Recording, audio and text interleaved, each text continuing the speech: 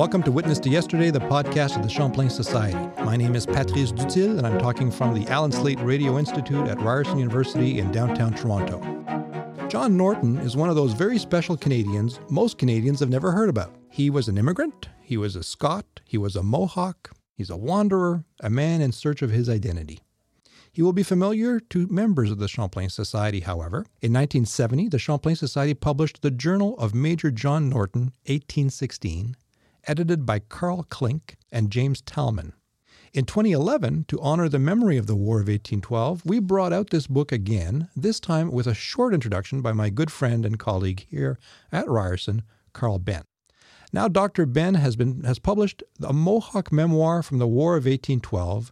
It is published by the University of Toronto Press, and I'm delighted to welcome him to the studio. Well, thank you for inviting me. This is terrific. You're the witness to yesterday in this episode. Tell me what happened on October 13th, 1812. Well, that was the Battle of Queenston Heights, an absolutely critical battle in the War of 1812. And you have to imagine the night of October 13th, or about 2 a.m, American troops started crossing the Niagara River from Lewiston to Queenston, and they came over in strength. The British had roughly 2 companies of regulars to oppose them. They had about 1,500 men along the entire border versus about 6,000 across on the U.S. side. And the troops at Queenston weren't strong enough numerically to stop the Americans from landing. The Americans landed. They acquired control of the heights.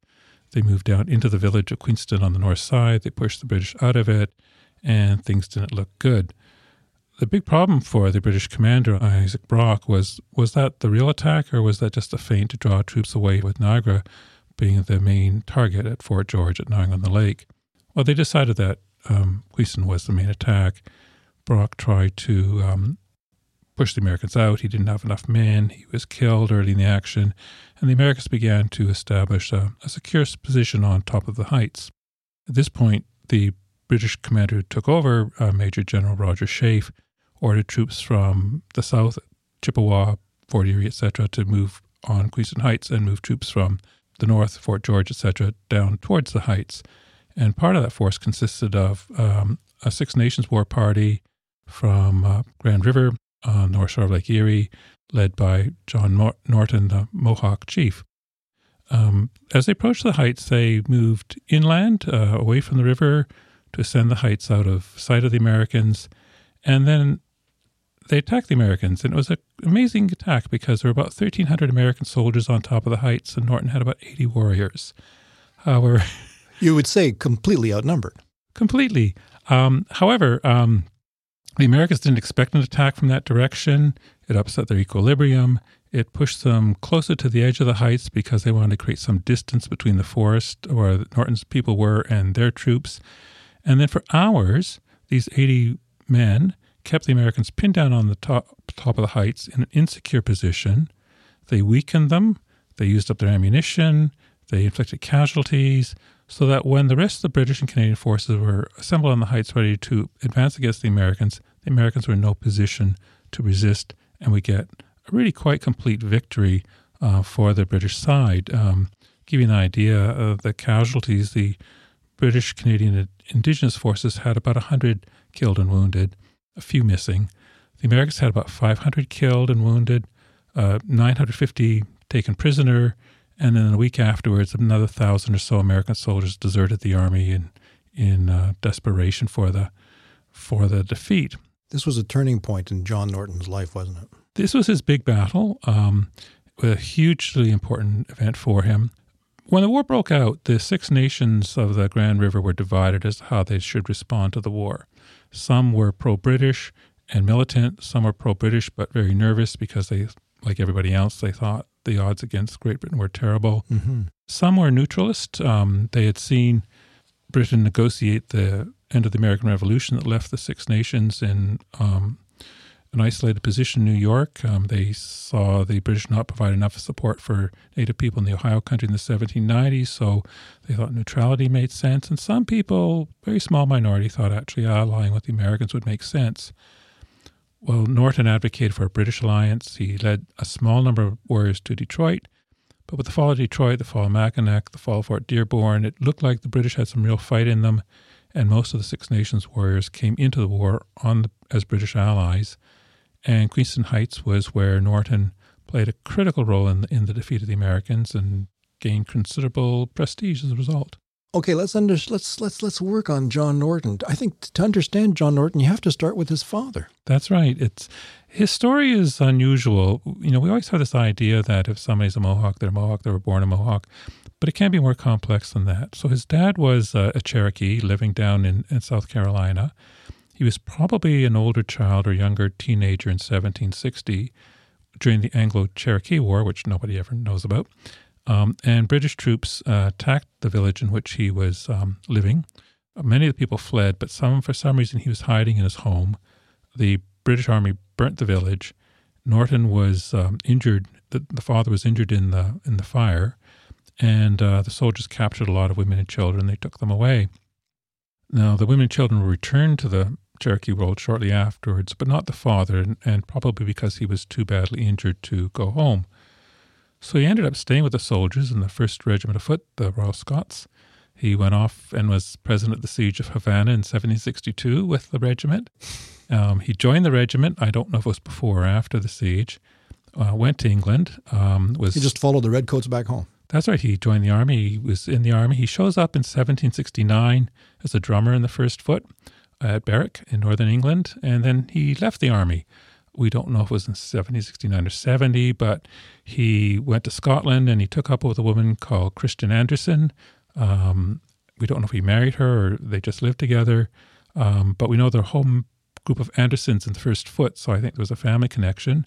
And very soon afterwards, in December 1770, they produced John Norton, who would become the Mohawk chief later on. And so he's a Scot. Well, he's half Scottish, he's half Cherokee. Yes. But the weird thing is, of course, most people of those kinds of relationships are born in North America, and it's the father who's European and the mom who's First Nations. Norton's a double reverse. He's born in Scotland, and his dad is the Indigenous person. And this has caused a lot of confusion in his time and since as to his identity. But it really is key to understanding who he is, isn't it? It is, very much so. He decides to come back to he comes to Canada in 1785. We're talking about John Norton now. He comes to Canada in 1785. What prompts him to join the Six Nations? It's pretty certain that his father wanted to come back to the Cherokees. And he taught Norton some of the Cherokee language and obviously the culture and stuff. So Norton grew up in Scotland with a Scottish education and Cherokee education all at once. And the father wanted to come home. So what he did, which was pretty typical at the time of people who wanted to come to North America but had no means of doing so, is he joined a regiment destined for North America. And both men joined the 65th Regiment. And they're sent out to North America. They're sent to Fort Niagara in Youngstown, New York.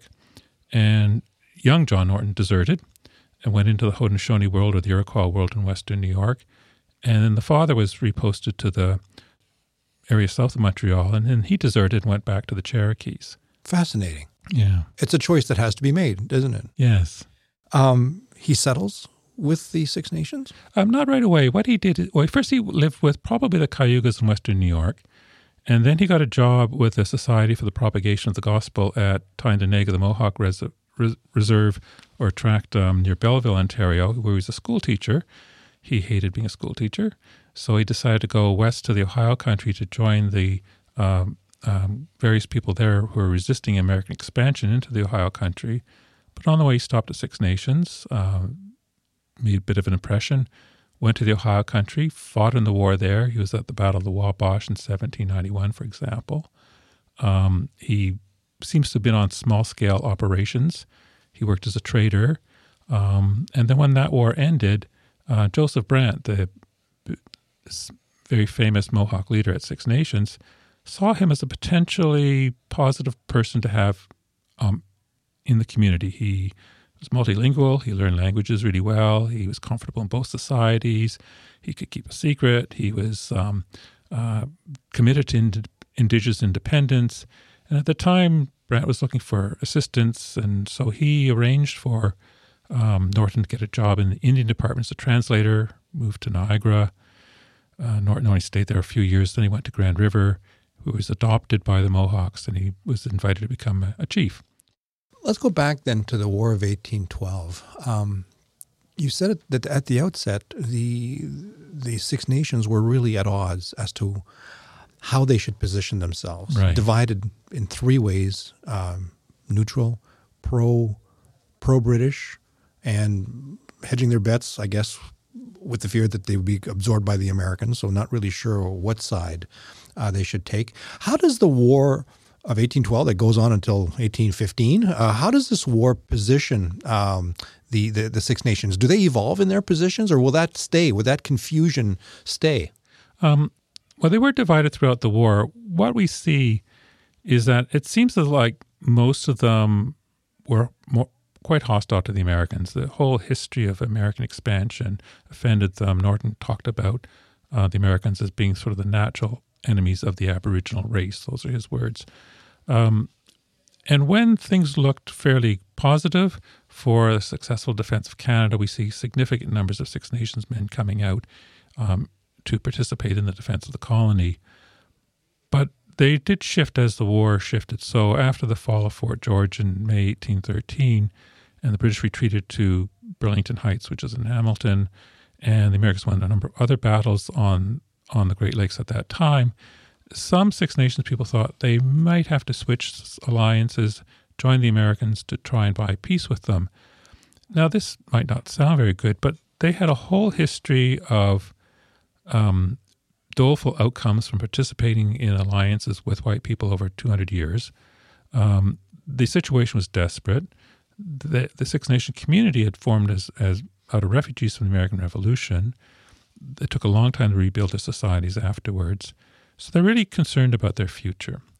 Now, fortunately, Stony Creek was a British victory. The Americans fell back on the Niagara River, and we see the Six Nations coming back into the war and being very significant in keeping the Americans bottled up in Fort George until the campaigning season ended. They also were big players in 1814 until the Battle of Chippewa. At Chippewa, what we see are American resident Haudenosaunee and Canadian resident Haudenosaunee killing each other in fairly substantial numbers, and afterwards they had a council, and the two groups decided to withdraw from the war. Not Norton, though. He believed in the Anglo-Haudenosaunee alliance, and he fought right on to the end of the war at the head of a fairly small war party in the last months of the conflict. So Queenston Heights is not his last battle? No, in fact, I can't think of anybody else in the War of 1812 who saw more action than him. Anybody famous, and even when you think about which regiments were in the battles, which Indigenous groups were in the fighting, there's just nobody who seems to have seen more action than he did. The MVP, is he? Well, he was at Queenston Heights. He was at Fort George, the Battle of, the Siege of. He's at Detroit. He was at Lundy's Lane, Chippewa. He's everywhere. He's everywhere. So he has a good reason to write memoirs. Very much so. Where does he write his memoirs? Well, he started writing his memoirs in Canada. In fact, he had been working on a book since probably at least about 1805. But he finished them on a visit to England in 1815-16. And the idea was that they would be published. And an Anglican priest was going to edit them for him. But the clergyman and all Norton's other British friends thought the book needed a lot more work before it could go into copy editing. And it didn't happen. So the book manuscript sat at Alnwick Castle in northern England in the Duke of Northumberland's collection, pretty much forgotten through the 19th century and through the 20th century. It appears in a list of British manuscripts in the Victorian period. It was microfilmed for the Second World War, so its content wouldn't be lost if... When you say manuscript, it was still like a manuscript? Or it was a manuscript. It was actually typeset? It wasn't typeset. It was a manuscript, and it's actually not in his handwriting. He produced his manuscript and somebody wrote out a fair copy, and that's what we have. And at Western University, they have part of an earlier draft, a small part. So we have this fair copy that somebody wrote out for him, which was meant to go to the publisher. And the way it's laid out for typesetting. It's a peculiar way of... But I want to picture John Norton writing this. You say he started in Canada, but he moves back to England? He only visited for 2 years. Okay. He made 2 trips to England, one in 1804-05 and one in 1815-16. And that's when he writes his memoirs. Well, that's when he finished the memoirs. Finished them. Okay, yeah. okay. And he's writing. Do we know where he's writing it? In Canada, he would be writing his home on Grand River, he in England he traveled all over the place. He visited all sorts of people, like the Duke of Northumberland, and he was at Sion House in London, the Duke's London home. He stayed with a number of clergymen who were interested in him. So he traveled around the country. And writing in nice places. I'm trying to picture. Writing in nice places. Writing in nice places, and he leaves the manuscript somewhere. That's right. And as you say, in various states of pre-publishing, but somebody sort of puts it on the shelf, and it's forgotten. That's right. What brought it back? Well, interestingly, Carl Klink and James Tallman out at Western became aware of it. I think they may have seen it in the British Manuscripts Commission, and they had assumed that there would be Canadian-centered text in Britain that people had forgotten. So they twigged into its existence, and in the 1960s, they began working on the Champlain Society edition of the book, which they brought out in 1970. What makes this memoir so important? Why are you spending time on this? Well, first of all, just the part on the War of 1812, which is what I put in my book, which is about a third of the memoir. It's just about the best memoir from the war by anybody. American, British, Canadian, Indigenous. It is really a very good memoir. It's also more detailed than most. But the manuscript as a whole is extremely important text. Here we have a 1,000-page manuscript by an Indigenous author at the beginning of the 19th century. Now, how rare is that? It's extremely rare. It's far and away the most extensive memoir produced by a First Nations person in Eastern North America at this time. And then the content is amazing. Historically accurate, detailed in its very evidence? detailed. Is that what it is? And one of the great things about Norton is he didn't like to tell lies. And I've looked for this very carefully because, of course, when you read a historical manuscript, one of the first questions you ask yourself is, why is this person lying to me? And what I found and what Klink and Tallman found is that he just didn't tell lies. What I found is if he didn't like something, he just didn't talk about it. Right. So he's reliable. And whenever I can test what he writes against any other source, it's always reliable. But there's several parts of the manuscript. One is a detailed account of a journey he made from the Grand River down to the Cherokees in 1809-10. It's full of ethnographic detail. It's full of detail about what white society was like as he would travel down the Ohio, etc., on his way there.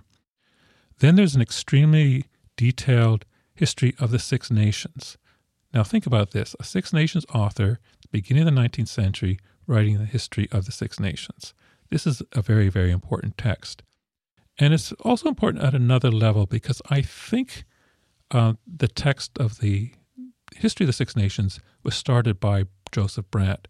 So it's either Brant's text integrated into Norton's text or it's based on Brant's text. And when you read it, it's very interesting because there's oral tradition, there's memory, there's use of European sources, but a very detailed history of the Six Nations as they understood it 200 years ago. That's important. And a lot on the culture. And then he talks about the Ohio War, and then, of course, we have his own adventures in the War of 1812. So we have access to the Indigenous world to a degree that we wouldn't have in any other way if that manuscript had not survived.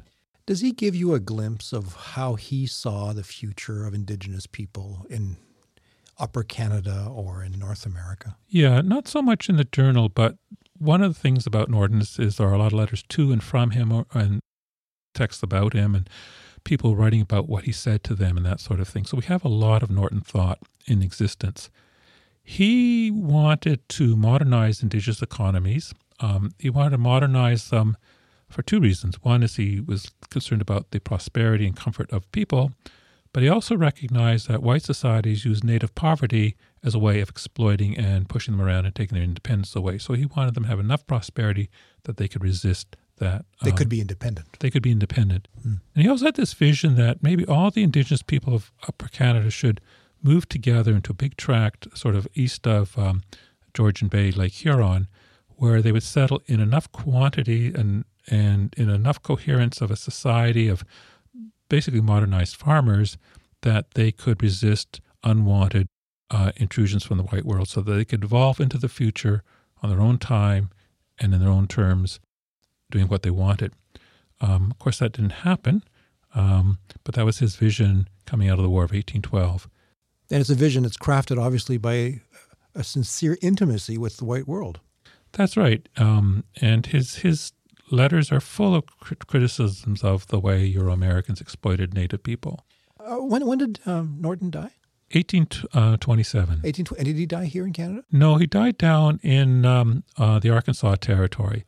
In 1823, he fought a kind of a rough sort of duel over his wife's honor. And then he surrendered himself to the white authorities. He was tried in Niagara for manslaughter. There was a lot of sympathy for him. So he was fined 25 pounds, and that was his punishment. And then he went off to the south to visit the Cherokees who were living in the Arkansas Territory at the time. And he traveled around. So his father's people. Yeah, his father's people. It was the second time he went down to see them. And we don't know a lot about what he did down there, but we know, for example, he went into Mexican territory, and the Shawnees asked him to act as a speaker for them as they tried to negotiate with the Mexicans for a home outside of the United States to get away from American oppression. And we know he intended to come back to Canada, but he died in 1827. Out of illness? Probably out of illness. We have one little record from the missionary saying John Norton died last year. That would imply that there was nothing remarkable about his death. Let's talk about you and your interests in this war. You've written 2 books, The Iroquois in the War of 1812, that was published in 1998. You've also published The War of 1812, published in 2002. This Norton volume is not the first time you edit and present Indigenous memoirs. You've done Mohawks on the Nile, Natives Among the Canadian Voyageurs in Egypt, 1884-85, and Native Memoirs from the War of 1812, Black Hawk and William Apis. This came out in 2014. How does Norton compare with Black Hawk and William Apis, for example? His memoir is far more extensive, and it's in some ways more accessible than Black Hawk's. Black Hawk is quite an important figure, too, in the Sauk world of the upper Mississippi. William Apis is less important. He grew up in Connecticut in a society that was more acculturated than societies further west, and he ended up serving in the U.S. artillery in the War of 1812 as a gunner. Now, his book is full of rage against the way Native people have been treated by white people, but his military exploits are pretty minor in comparison. Black Hawk's a fascinating person, but his real significance lies in his post-war life in terms of his resistance to the Americans in the 1830s. But getting back to the War of 1812, what fascinates you so much about this period? It sort of captured my imagination early on. I grew up in my grandparents' house, and they're born in the 19th century, and they're your standard issue Old Ontario Wasps. And the house was sort of full of history and stories. And as a goofy little kid around 1960, I watched all those black and white frontier movies, which in retrospect I realized were just grimly horrible. And when I started working in the museum world, I started working at Fort York, and so I was very interested from an early age. And I realized that, I needed to understand Indigenous history better than I did, and so I started researching it. It captured my imagination. It ran away with it, so I ended up writing 4 of my books. And it's been with you. It's been with you all this time. Ever since, yeah. How did you experience the bicentennial of the War of 1812? Well, I was relieved that actually was celebrated. Yes. Well, it was mentioned, let's say. Though there was a fair amount. Apparently, the Prime Minister at the time, Stephen Harper, liked the War of 1812, so there was a fair amount of emphasis on it. Whereas, so the 200th anniversary of the War of 1812 got celebrated, although given the government's attitudes, the 50th anniversary Medicare got ignored. And it speaks to the politicization of commemoration. But I was glad the War of 1812 was commemorated. It was often commemorated quite clumsily, but... what grade would you give it as a professor? Oh, kind of a B-. A B-. Do you think we could have done more? We could have done more with more intelligence. A lot of it was just fairly ham-fisted. A really good example of that, if you go to Ottawa to the Parliament Hill site, there's a War of 1812 statue of basically a Native person, a sailor, a Canadian, British soldier all fighting together, and it's just goofy. We could have done better. We have a lot more to learn about that, about commemoration, don't we? That's true. And doing it in a way that commemorates some of the sophistication and the complexities of the past to the general public. But they commemorate it. And of course, Parks Canada runs a lot of War 1812 sites, so that's a good thing. Well, it's with us. It's certainly with us in southern Ontario and other parts of eastern Canada, but certainly in Ontario, it's an event that shaped our land and shaped our history and shaped our mentalities in many ways. Well, if you think about it, if the defense of Canada in the War of 1812 had not been successful, we'd be Americans. Yeah.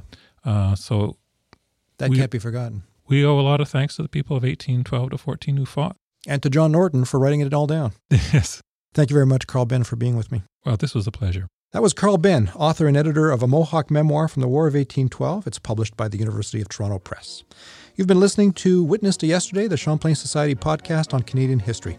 Please visit our website at champlainsociety.ca, where you'll find more about what the Society does, including its publications, its blogs, and more about these podcasts. There's even a place to become a member and a sustainer of the Society if you like these conversations with historians about Canada's past. If you like this stuff, please let people know by using whatever social media you use. It would help spread the message, and we'd be really proud of your support. This podcast is made possible by the members of the Champlain Society. Thank you. Thanks also to the Hudson's Bay Company History Foundation and the L.R. Wilson Institute for History at McMaster University for their support of these recordings. My name is Patrice Dutil. This interview was recorded in the Allen Slate Radio Institute at Ryerson University on February 6, 2020, and it was produced by Michael Smith. Thank you, everybody, and we'll see you next time.